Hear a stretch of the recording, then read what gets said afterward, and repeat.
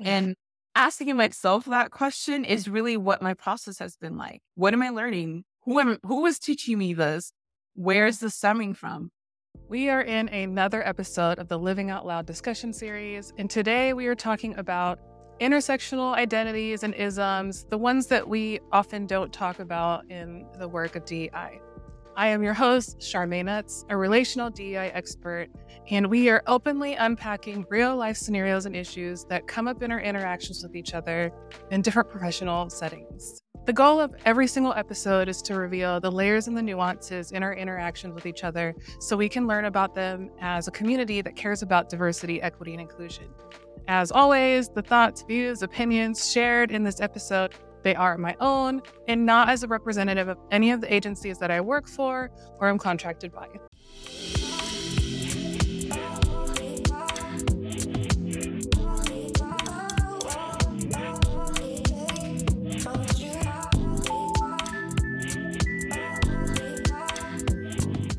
Joining me today is Jessie Prado.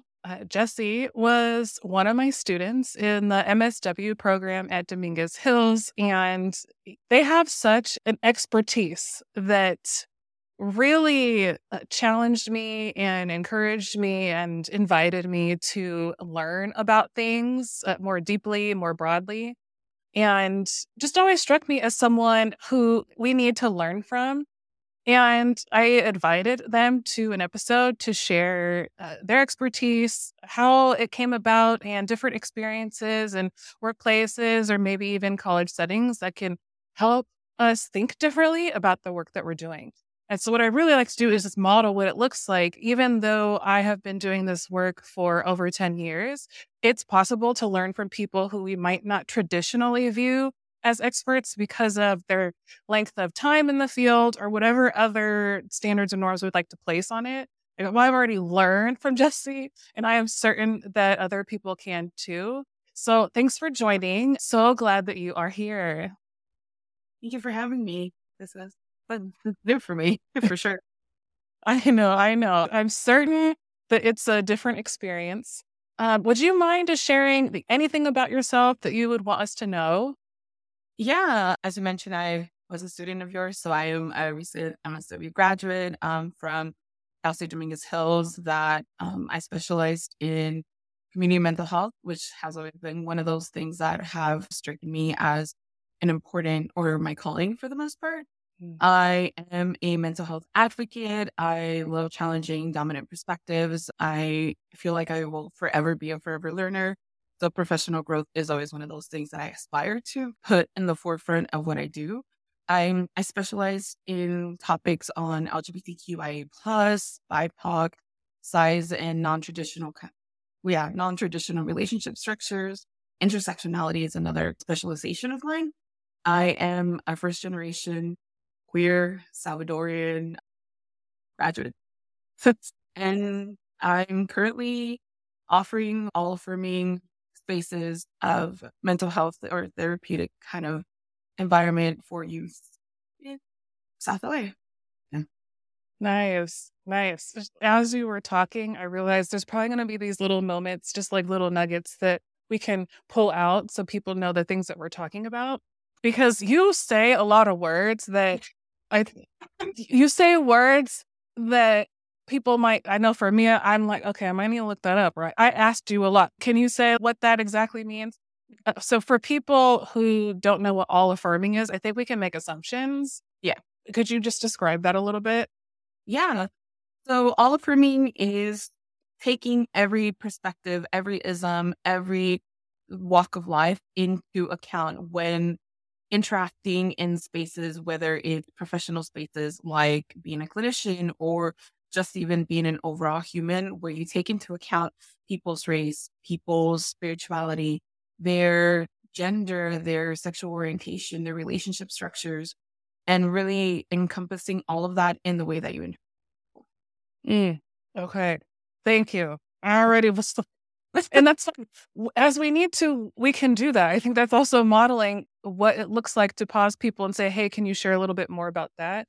I'm certain people don't know what that term is, Yeah. or again, can make assumptions about what it means. I am very aware that I was your instructor, and while we no longer have that relationship, I imagine that could bring up, I don't know, some feelings or thoughts about our dynamic. And I I don't know if anything exists for you that would prohibit you from like showing up and being your authentic self and sharing whatever it is you want to share. But I want to name that is part of something that exists. So is there anything present right now that'd be helpful for us to just lift up and be aware of that could make it an equal space? Now it does feel like an equal space. I think you've provided that from day one when I had you in class. So as the semester kind of progressed, it felt more genuine. I think at first it was for me just reaching out because I felt like, and we've discussed this, where I felt like I was still getting my grounding, and there was a lot of inner struggles of trying to like name and really work through. I'm also a professional. I am also an expert in something. So I do have things to contribute. And it's Yeah. just ripping that band-aid and saying, no, I'm a contributing member of this profession. Oh my gosh, you absolutely are. Of course, I'm not the only one that was learning from you in class.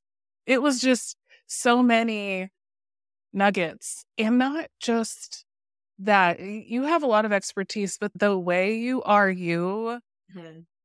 uh, and not necessarily hiding parts of you.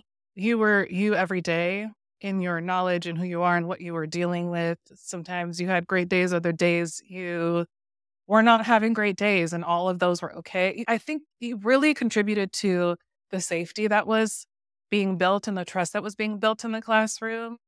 I don't know if you're aware of that, but I just remember that being like a really cool part of you.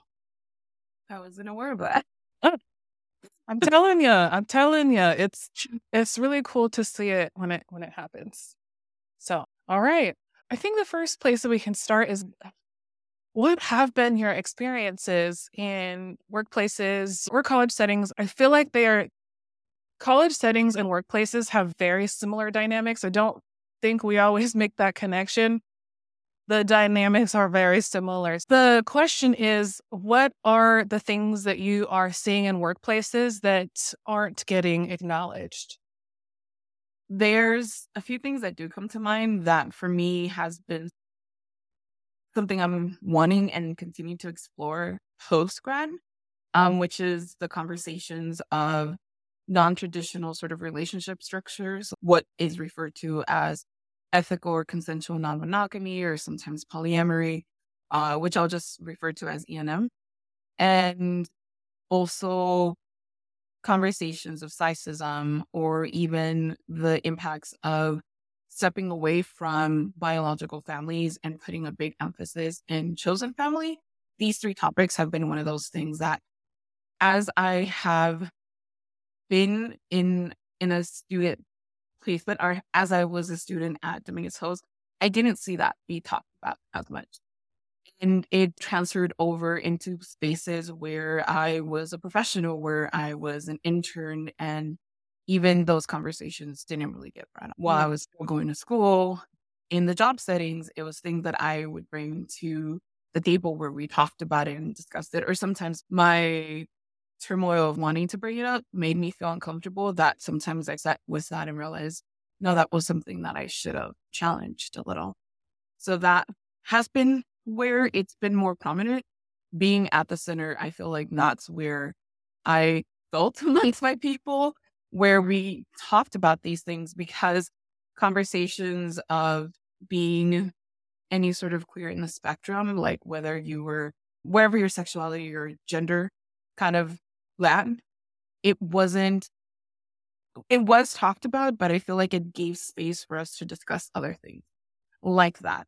And I think one of the things that was really impactful was sitting in a training where we talked about sizeism, and how in a group of maybe 20, 30 of us, there was only a handful of us, I mentioned that it is in their curriculum. And even then, they only talked about it for like a day or two at most. Seeing that, I brought it to the table. I brought it to professors, and we've discussed it. And even then, it was, yeah, like we know about that. But I'm like, we know is not the same as Let's talk about this. Yeah. Yeah.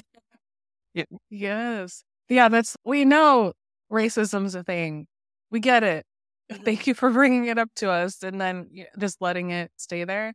And not that racism is the same as other things, but one of the things that you and I had talked about was when we start to make space for other parts of who we are, other identities, it can really feel like there's some sort of competition between them. Like they all don't get, if there's airtime here, then that means that the other stuff isn't as important. Or why are we talking about this? Because this needs to be addressed. Mhm. And I think that there's room for everything. I believe that's part of why you're probably getting the responses that you're getting, where if you lift something up, the other parts that we're really paying attention to feel so significant. It feels like, how am I going to throw that in there too? It feels like that. Even as me, as someone who does that, someone who is constantly intaking information. When you spoke in the classroom and brought up several things, I then thought, how am I gonna weave this in? Like because it can't just live as you shared it in the classroom and then it goes away. What? But it was a active thought process and still is translating to me having to make changes later into stuff. So I wanted to name that this is a space where just because we're talking about the things we are talking about, we are not saying that other stuff isn't important. All other isms and all other parts of our identities and life experiences are very much important to who we are. And depending on the person, depending on the context, some may feel more important or relevant at the time. So today we're really zooming in on what you are bringing to the table is something we just have not been thinking about. And it could be helpful too, because you're talking about terms again that I believe a good amount of people know, but in terms of like workspaces or college settings, it's not talked about enough to where we can really understand what we're talking about. So I'd really like to start to unpack what those are for a bit and then like how they even show, like why is it even relevant to employees today? And so that way we can like really paint a good picture of why this is relevant for people to even be aware of. So I think the first thing you were talking about was, let's just start with sizeism. Like sizeism is a thing. We can make assumptions. Could you just share what that is and like, why does it matter to people at work? Yeah. For sexism, a big part of it is just understanding that there's a lot of systemic barriers for folks that are not within the means of what's considered healthy, which in in it, the word in itself has changed for years. If we think about how health was seen back in the 20th century, not the 20th century, but in the 1920s, being what would be considered a little bit on like the fluffier side, where there was a little bit more fat in someone's body was considered healthy. Whereas now having any sort of a large percentage of, I'm getting stuck, but just even having like a bigger body was, or is seen currently as being unhealthy or having more health issues. So when we think of sizeism, we think about it in how it comes up in environments of, or in spaces of privilege, right? So thinking about spaces where you go to the movie theater, someone that is of a slimmer body doesn't necessarily have to think about, am I going to be able to fit in the seat? Whereas someone that's a little bit larger bodied would have these thoughts of, oh, okay, so if I can't sit here, how can I adjust my body to fit in this space? That's an example of where it shows up. Another way can be thinking about having access to certain things like life insurance, where someone that's in a bigger body, that there's a lot of concerns of health issues. So then that might be that the policy would be more expensive for someone that is of a larger body than a smaller body. So then when we think of sizeism, is really considering in what spaces or in what environments does someone in a bigger body have to consider multiple aspects that someone that has a smaller body doesn't really have that mental space to really process or really even consider, oh, am I going to be able to go on a plane ride and consider having to purchase two tickets? So in those spaces, it's really considering sizeism is just the overarching ism of not taking all people's bodies into account. So really unpacking that, addressing that, and really just focusing on having those conversations of why is that an issue? Why is that a concern? Yes. Yeah, and as you were talking, I'm thinking about so many different situations that I've seen in various professional settings where comments are made. They're not part of the inclusive umbrella oftentimes. When I say that, it can mean a lot of things. It can mean something as simple as when we're doing trainings, there's not like a real diversity of different body types in the images that we're using. That's just one very, very small, tangible thing. But I think what I hear, it's more what I hear Yeah. probably than anything else is how the words that we use to refer to people, jokes we make, compliments that we give people that reinforce the preference for smaller body sizes. And these types of comments exist all the time. And just to give like super tangible example for people, I know that if there are comments about praising people for losing weight, saying that they look good, saying that they look healthier, telling them to keep doing whatever it is. And that's just to one person. We don't know what that person's journey is or what that means. We don't know what it means to other people around. But in that moment, we really are sending the message to people that if you are getting smaller, that means a lot of great things. And therefore, that also means some other stuff for people that might not be in that particular category.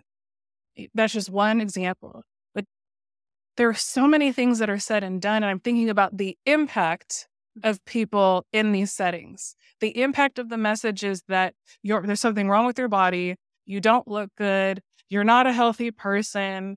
You're not whatever it is. There are messages that we are sending to people without really realizing it. So the language that we use to refer to people, our frame of reference, the jokes we make have an impact that we're not really paying attention to. So I wanted to lift that up. And I imagine that you've seen, experienced, whatever, like some versions of this. So anything you want to add to that? Yeah.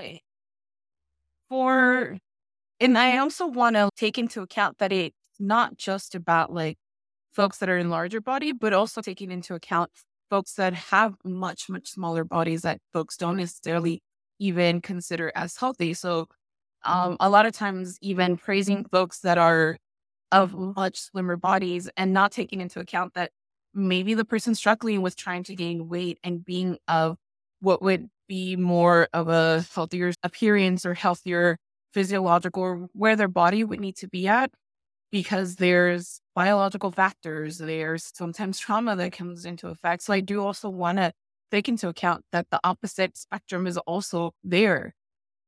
Mm. And there's issues where sometimes we praise folks that are much smaller bodies and letting them know, hey, what are you doing to continue being so small, and not taking into account that just even asking a simple question like that can be very impactful.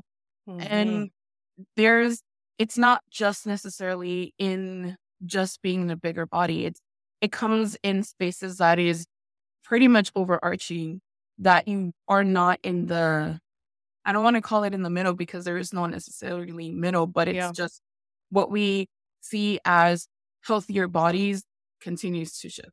So in Yeah. those spaces, I want to also take into account that it's not just about the bigger bodies, it's also the other end of it. And I'm I feel like a lot of it is through that training that I learned a lot of that language, a lot of that understanding, that being very mindful of the words that we use.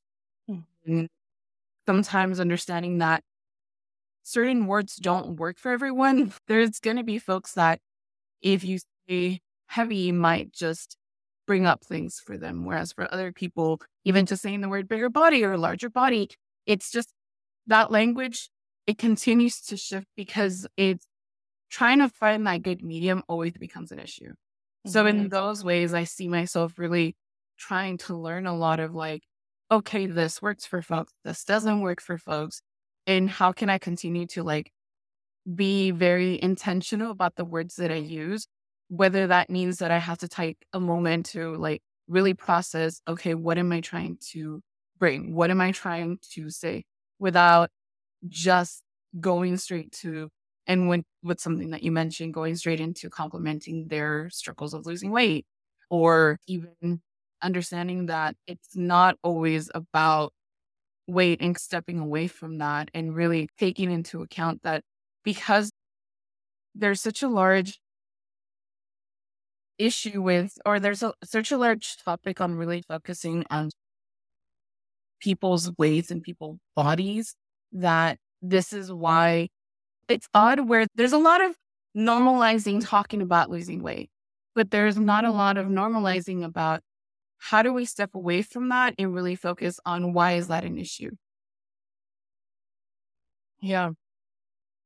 Yeah. Thank you for widening our view on even this topic. It's just a really great example of the inclusivity, being inclusive about the things we're being inclusive about. And yeah, it's just, I'm also just thinking when these conversations come up, it often makes me like, why are we talking about? Sometimes it might matter if we have personal relationships and we know what it is that we're talking about, we're checking out. Sometimes it makes sense. But I'm not talking about like those types of situations. It could be like an all staff meeting or in an individual, whatever it is. They just come up in these like really interesting ways that don't always make sense to even say. Like, why do we have to say something? What's up with the comment about it's not a necessary addition to the conversation? Sometimes it's not even an addition to the conversation. It's just a personal thought we want to say out loud to people. So it does make me think about being aware of too, why are we even, doesn't make sense for this context at all. Am I just adding it in? And why am I doing that? And where is it coming from? And what is the impact feels incredibly important. And you're right. There's enough information and people telling their stories out there now to know that a body type does not indicate health or wellness in any shape or form. Like there are so many of the most fit, healthy people in the world who are sharing that at their fittest, they were their most unhealthiest. So it's a super complex part of people. And our comments about it are often unwarranted, unnecessary, not helpful, not context appropriate. So if there's any like tangible thing to I think there's a lot of tangible things. One of the things is if you're in like for these professional settings, I think it's helpful to think about why is this happening? Does it belong here? What's the impact? And the other thing I'm just really honing in on from what you were saying is it is super individualized as many other things. We're going to keep learning language as it evolves, and people are going to have their preferences for how to refer to things. As you're talking, I'm picking up on the language that you prefer, but I also acknowledge that when people listen to this, the words aren't going to work for everybody. That's okay.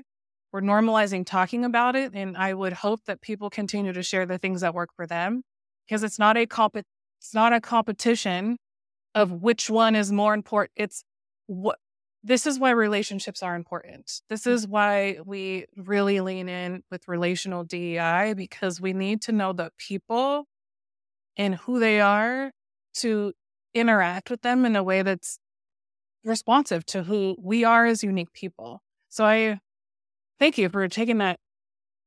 I don't even know if we planned to do that. I just thank you. It comes up so much. The other thing you mentioned was the non-traditional relationships, and non-traditional families. And if we could talk about that too and why that's relevant to the workplace, I imagine we'll touch on some similar things in terms of everybody's individualized. But can we just expand a little bit? Like when we say non-traditional families, what is this entailing? So in terms of, you were talking about in workspaces and non-traditional families. I guess the way that I was initially thinking about that, I was thinking about it more in the spaces of educational purposes. And I think when I really started thinking about how it shows up in workspaces. I'm still working on that myself. Like, how do we have conversations of not wanting to be close Mm. to relatives that traditionally are seen as this is your parent, you need to be close to them or you need to take them into account. And a lot of it is having to understand and really sit with folks on letting them just tell their stories and not pushing these ideas of that's your mom. Why do you not like inviting these conversations that people might not necessarily be comfortable talking about?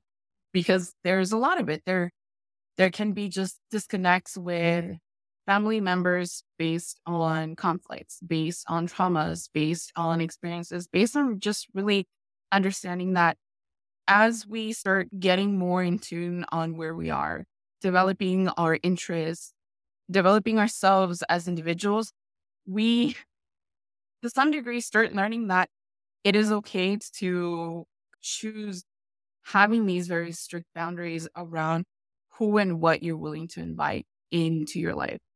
And in workspaces, sometimes it can be very difficult talking about not really engaging in family events. And what comes to mind sometimes it's holidays and just talking about, oh, what are you going to do with, are you going to go visit your families during the winter? Are you going to go visit your family during Thanksgiving? And Mhm. in itself, when in workspaces, taking these things into account on how do we invite conversations and normalizing that sometimes folks don't necessarily need to go out and spend aching hours with biological families or blood family that really just feels like it's overly taxing for them. Mhm. So that's in how I see having these type of conversations come up in workspaces. Whereas in more on the higher ed, I think that there isn't much focus on teaching folks the importance of chosen family.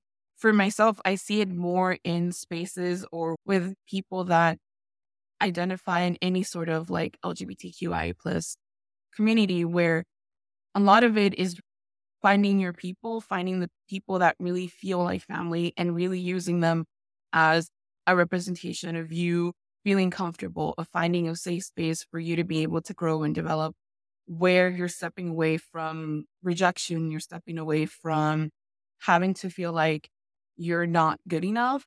Mhm.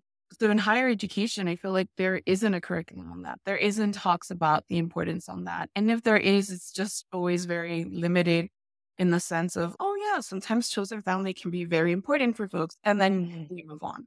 And there needs to be more. There needs to be more talks and more discussions on why is that a thing? Why is that important? Why can't we normalize not having to feel like folks need to adjust to the family structures that have to do with the folks that birthed them or the Yeah. families that are based on blood. So in those settings, that's where I feel like it's really important to really have these type of discussions and even understanding that the chosen family can sometimes have people that are relatives that they themselves can choose to just say, hey, these are my top 5 folks, and maybe only 2 of them are really my blood folks, and the rest of them are people that I've met that have really helped develop me as who I am. Yeah, like all your really if I just took everything that you said and just conceptualized it for myself, it's a great example of how this is another complex part. When we talk about intersectional identities, every part of who we are has its own complexities. And if I were to zoom out and think, okay, I'm a professional or I'm trying to do differently, what does this really mean for me? What I was hearing in there is something I see a lot, and that's people ask a lot of leading questions, and we could be better about asking more open questions. So when I say leading question, we ask, are you going to go do this with family? We ask questions with our lens, and we already put like a category on it because we associate I'm just going to use yours, holidays with families, Yeah. which could be the case for a lot of people, could be the case for you, but isn't the case for everybody. When we ask leading questions, we could unintentionally be bringing some stuff up for people that we don't know. Developing our ability to ask more open questions, curious questions that gives people space to answer outside of the box that we set for them can be very helpful if there's time coming up. I know I've still been working on it. When time's coming up, I don't even know if people celebrate the things that I be celebrating.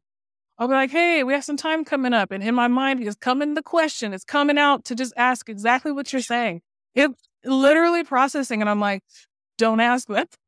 So then I say stuff that sounds like, hey, we have some time coming up. Do you got any plans going on? It's just, you got any plans going on? You could say whatever you want, whatever.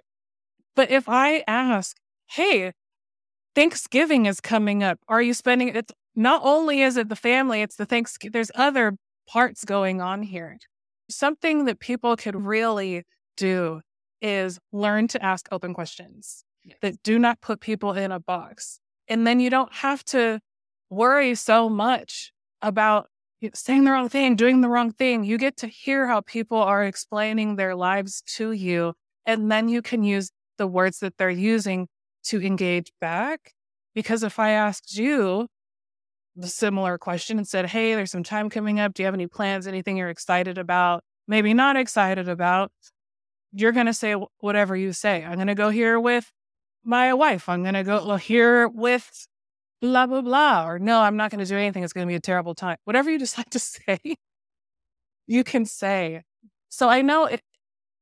Let me just stop there. I think I can go in a lot of different places. I tend to do that in my mind. But that was just like, we don't have to put people in boxes when we're talking to them. We can use way more open language and just be fine. Be just fine. Last little piece is you said NEM, ethical non-monogamy. So same thing. What are we talking about? And then we'll draw the connection to why does this even matter at work? So for ENM, there's so much, and I'm also still learning a lot from it. And a lot of it comes from personal experiences of leading groups, leading conversations, and leading in the most minimal way, because it's really me sitting and listening to these folks that are experiencing it every single day of their lives, and me understanding that a lot of it, I've started to understand myself on where I fit in that and how it's come up or has not come up in a lot of spaces where I feel like it's really important to talk about. When I think about it in workspaces, a lot of it have to do with simple things like, for example, who are you bringing to the company picnic? Who are you bringing to talk about going on holidays with? There's so many nuances, and a lot of it stems from biases. A lot of it stems from these stereotypes of what E&M relationship styles look like, or what are their quote unquote underlying reasons for wanting to engage in these sort of relationship structures. And a lot of it is just really a big based around biases of sexuality and wanting to be more explorative in terms of who they want to engage in those acts with, or these ideas of wanting to be just unfaithful. And it doesn't really stem from that. It stems a lot from having these connected relationships with folks that traditionally might be frowned upon, because we think about relationship privilege. We think about how we think of relationships being just two individuals being romantically together, and it's not always like that. So in professional spaces, it really comes up in like discussing what it looks like to have a coworker that might have multiple partners, and stepping away from, and this goes beyond just like E&M, also considering just sexuality as a factor, like stepping away from using terms like wife and husband to going with spouses or significant others or whatever that might feel more comfortable to say, because stepping away from that, you're allowing folks to explore where they might be comfortable disclosing their relationship structures with you. And in professional settings or in workspaces, it comes up not only in the conversations that we have, but also it comes up in where we start offering like health insurance, in where privilege or couple privilege comes in that, where a lot of times it's not giving an option of, okay, when you start signing up for health insurance, it has to be a significant other, you can't, or your dependents. So it doesn't give a lot of leeway to think about, I'm having these other folks that I want to put into my life, that I want to allow them to have coverage, and you can't because it just isn't offered. Or sometimes it's not wanting to engage in these conversations because of a lot of the comments that are made, a lot of the not wanting to come up in these spaces or come out in these spaces that it's not traditionally talked about. So Mhm. when I think about what or how to engage those type Mm. of conversations in workspaces, is being open and intentional about not only the language that we use, but also intentional in having a very open mind without having to say these additional comments of, oh, but is it your significant other going to get upset because you're seeing someone else more? A lot Mm. of it has Mhm. to be understanding that even in folks in non-traditional sort of relationships or in a relationships, different. It looks different for everyone. Being curious is really important. Being mindful of sitting and taking that in. Again, stepping away from really wanting to say something or throwing your ideas of what it looks like, allowing them to guide you in what they're willing to one share with you, and to sitting with that. Sitting with it is really hard sometimes for individuals, and acknowledging that. But also understanding that folks might not want to be your teachers. They might not want to teach you what this looks like, and really being okay with that, which means not asking extra questions about what it is that they do with certain folks, or not Yeah. doing that. Yes. Yes. Yes. Thank you. Yeah. I, sorry, I have a bunch of thoughts and thinking about things that I've seen and heard myself. And in some way, like the other topics we're talking about, not having to ask these like leading questions, or does it even make sense to even ask some of the things that we're asking? We ask people we ask people in non-monogamous relationships things and questions we wouldn't ask other people. Sometimes it can make sense if you're in a conversation and it makes sense. But we just got a lot of like wonderings and questions that we would just ask because of the things we think. And then what I've seen a lot though is because of the bias, because the things that we associate with non-monogamy comes so much judgment, and it comes out. I've seen it come out whether people want it to or not. There are beliefs that people have, and it's cool if people have their beliefs. It's no problem. I have mine too. It doesn't mean that my belief somehow means that theirs is wrong. Mine is right for me, theirs is right for them. And there's so much about ethical non-monogamy that people don't understand, like how people even arrive to these different relationships, what goes into creating them and maintaining them, and how other people know what's going on. There's just so many things that people don't know. I think a really good starting point for people is to learn about it. It's not something that I think people associate, I'm going to learn about ethical non-monogamy if I'm interested in, to me, people associate it with sex therapy or something, or cake. And it's like over here. Mhm. It's like it's in this bucket. It's fine. It can be in the bucket, I guess. Other things can be in the bucket, but it's not a thing to have over in a bucket with some other stuff off to the side. Like all of those are parts of people that people do very intentionally, safely, ethically. It's not what people are thinking it is. Yeah. It's so at work, if you are a professional, I think a great starting point, if you don't even know what this stuff is, I really think you should learn it, because you said bias, like the bias that we associate, particularly with this, just is just so not what it is. Step one, please learn what that means. And then two, like the other stuff that we're talking about, be aware of the language that we're using. Are we putting people into boxes with the language? Spouse is a great change. And sometimes people don't even want to get married. And that's fine too. It's fine. Just being really aware of what we're using. So if we say, are there any important people in your life? People can answer that however they choose to. I could be like, yeah, I have my cat. That's what I'm trying to tell you today. I have a cat that's in my life. I know it's a person, but not a person, but that's the answer to the question. It's just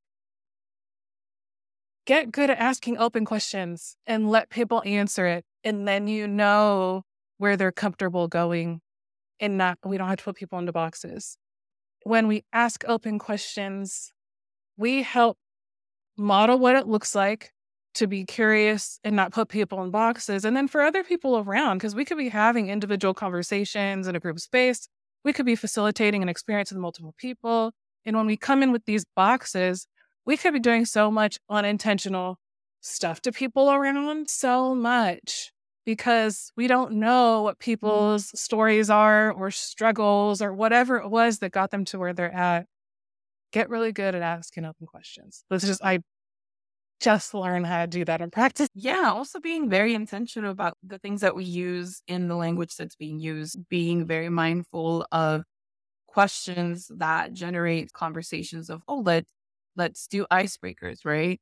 Being very intentional in that and reassessing in what ways or any of the things that we do, any of the tools that we use, being inclusive to folks that might not be in traditional or in non-monogamous relationship.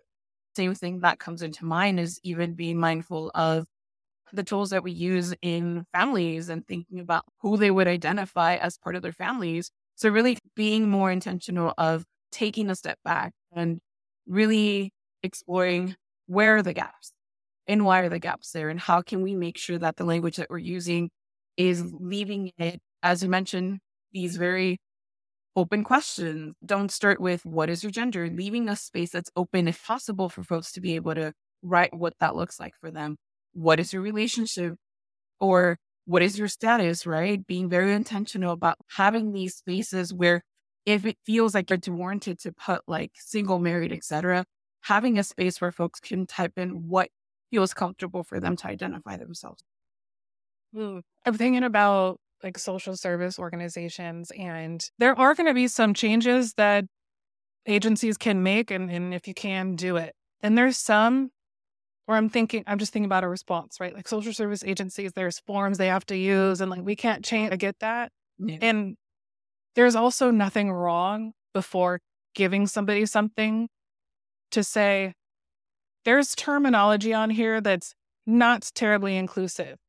I'm sorry I'm having to use this, but please know that this paper is here to serve like this particular purpose, but that doesn't mean if you don't fit into these, that there isn't space for you to be able to share like who you like, not what you are, but who you are. So use it in the way that you need to as well. And I'm happy to talk with you about any of the stuff that isn't quite making sense because I want to learn more about you. We can say those things. So if we have to use tools that aren't necessarily with the times, that doesn't mean that we just have to keep doing things the way that we do it. It's okay to use old tools till they're updated and frame it right. And sometimes the tools aren't relevant anymore. So I'm not talking about those. Unrelevant tools, I don't even know if that's a word. But tools that are old that shouldn't be used, please don't use them. But if we have to for some reason, we can still talk about it.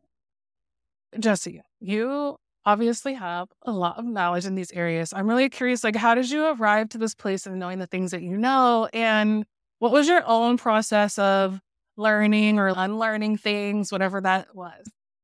So how did it come to unlearn?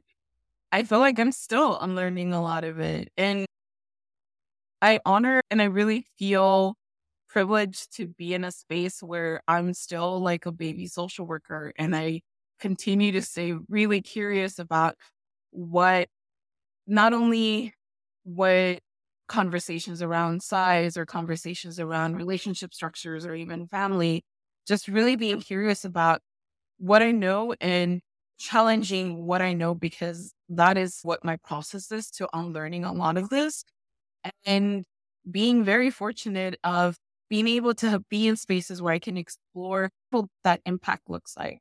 Um, which I feel like a lot of it have to thank my opportunity to intern at the LA LGBT Center because that's where the spaces were provided for me to explore these topics that have always been an interest of mine, but either didn't have the mental space to really explore it or just didn't feel like it was something that I needed to do at that moment. So being in that space, I was able to get a lot of knowledge that my peers didn't. And so that kind of felt like I can be that person to generate these conversations, to guide these conversations, to bring it at the table and just be like, do what you can with that.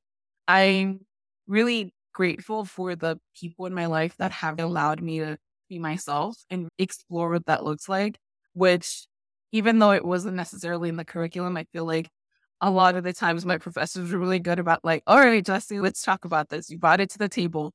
So it has generated this community learning for myself and my peers in the spaces that I have been in. I don't know what it looks like outside of that, but I know that is where I've made sense of it, where I realize, yeah, this is a topic that needs to be talked about. This is a topic that why aren't we talking about it in our curriculum? Why aren't we talking about it in professional settings that especially in community settings where we're serving people, we're trying to be these models of what inclusivity looks like, right? These models of having these very tough conversations that is inclusive to all, but then understanding that are we? Yeah. And asking myself that question is really what my process has been like. It's been asking those questions of what am I learning? Who is teaching me this? Where is this stemming from? And that has really become that foundation for me to keep exploring and honing down on what I want to bring to Mhm. not only the profession as a social worker, but the profession as someone that I ultimately want to go and be like, hey, let's have these talks because no one else is really comfortable in bringing them up. And I want to be okay with being uncomfortable. It's that shared knowledge. It's knowing that some folks might not be comfortable with it and that's okay. Mm.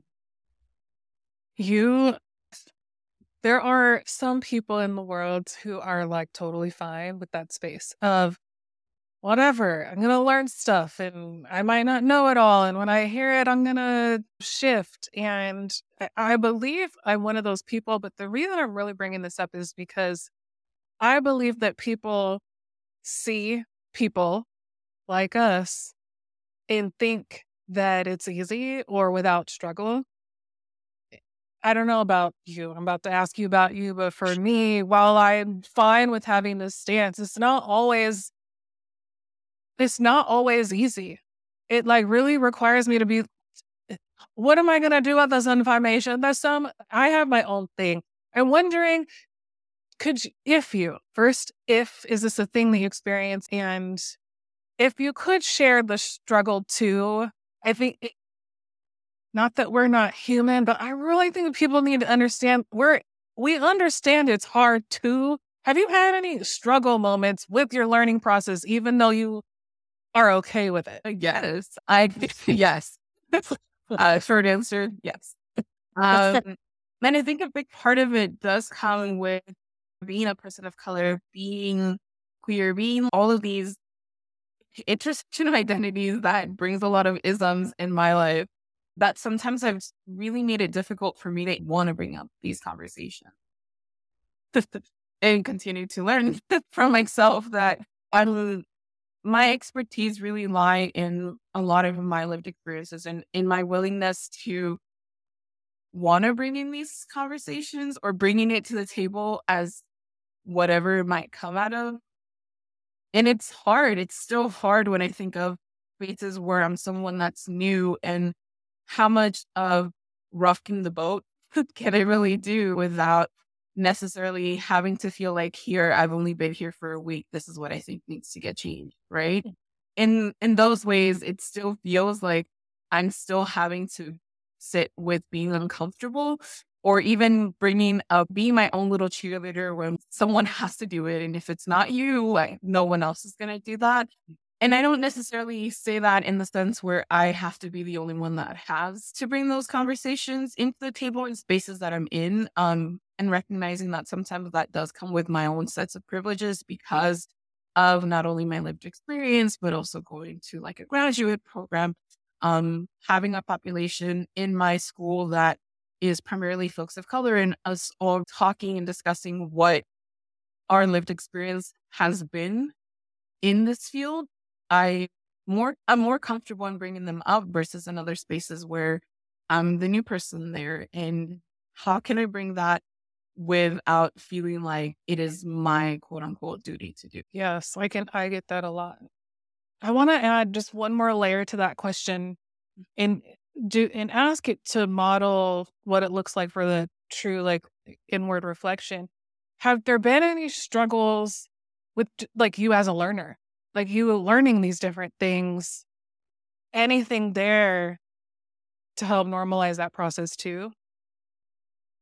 Yeah, a lot of the biases that come with any of this, right? Or that uncomfortable feeling of who am I versus the sea of everyone else, right? Who am I who hasn't really published, someone who's new to this field, who's really still finding that power in what I know, and what I know is still something that's important to be said.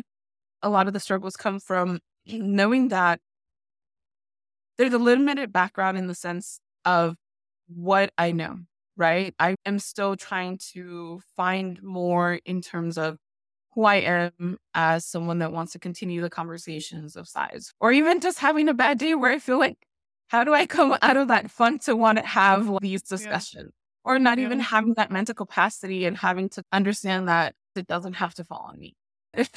There are good days and there are bad days. There are good days where I'm like, okay with knowing that it's engaging in conversations with others, and normalizing that for myself is really a big part of it. Yes. Thank you.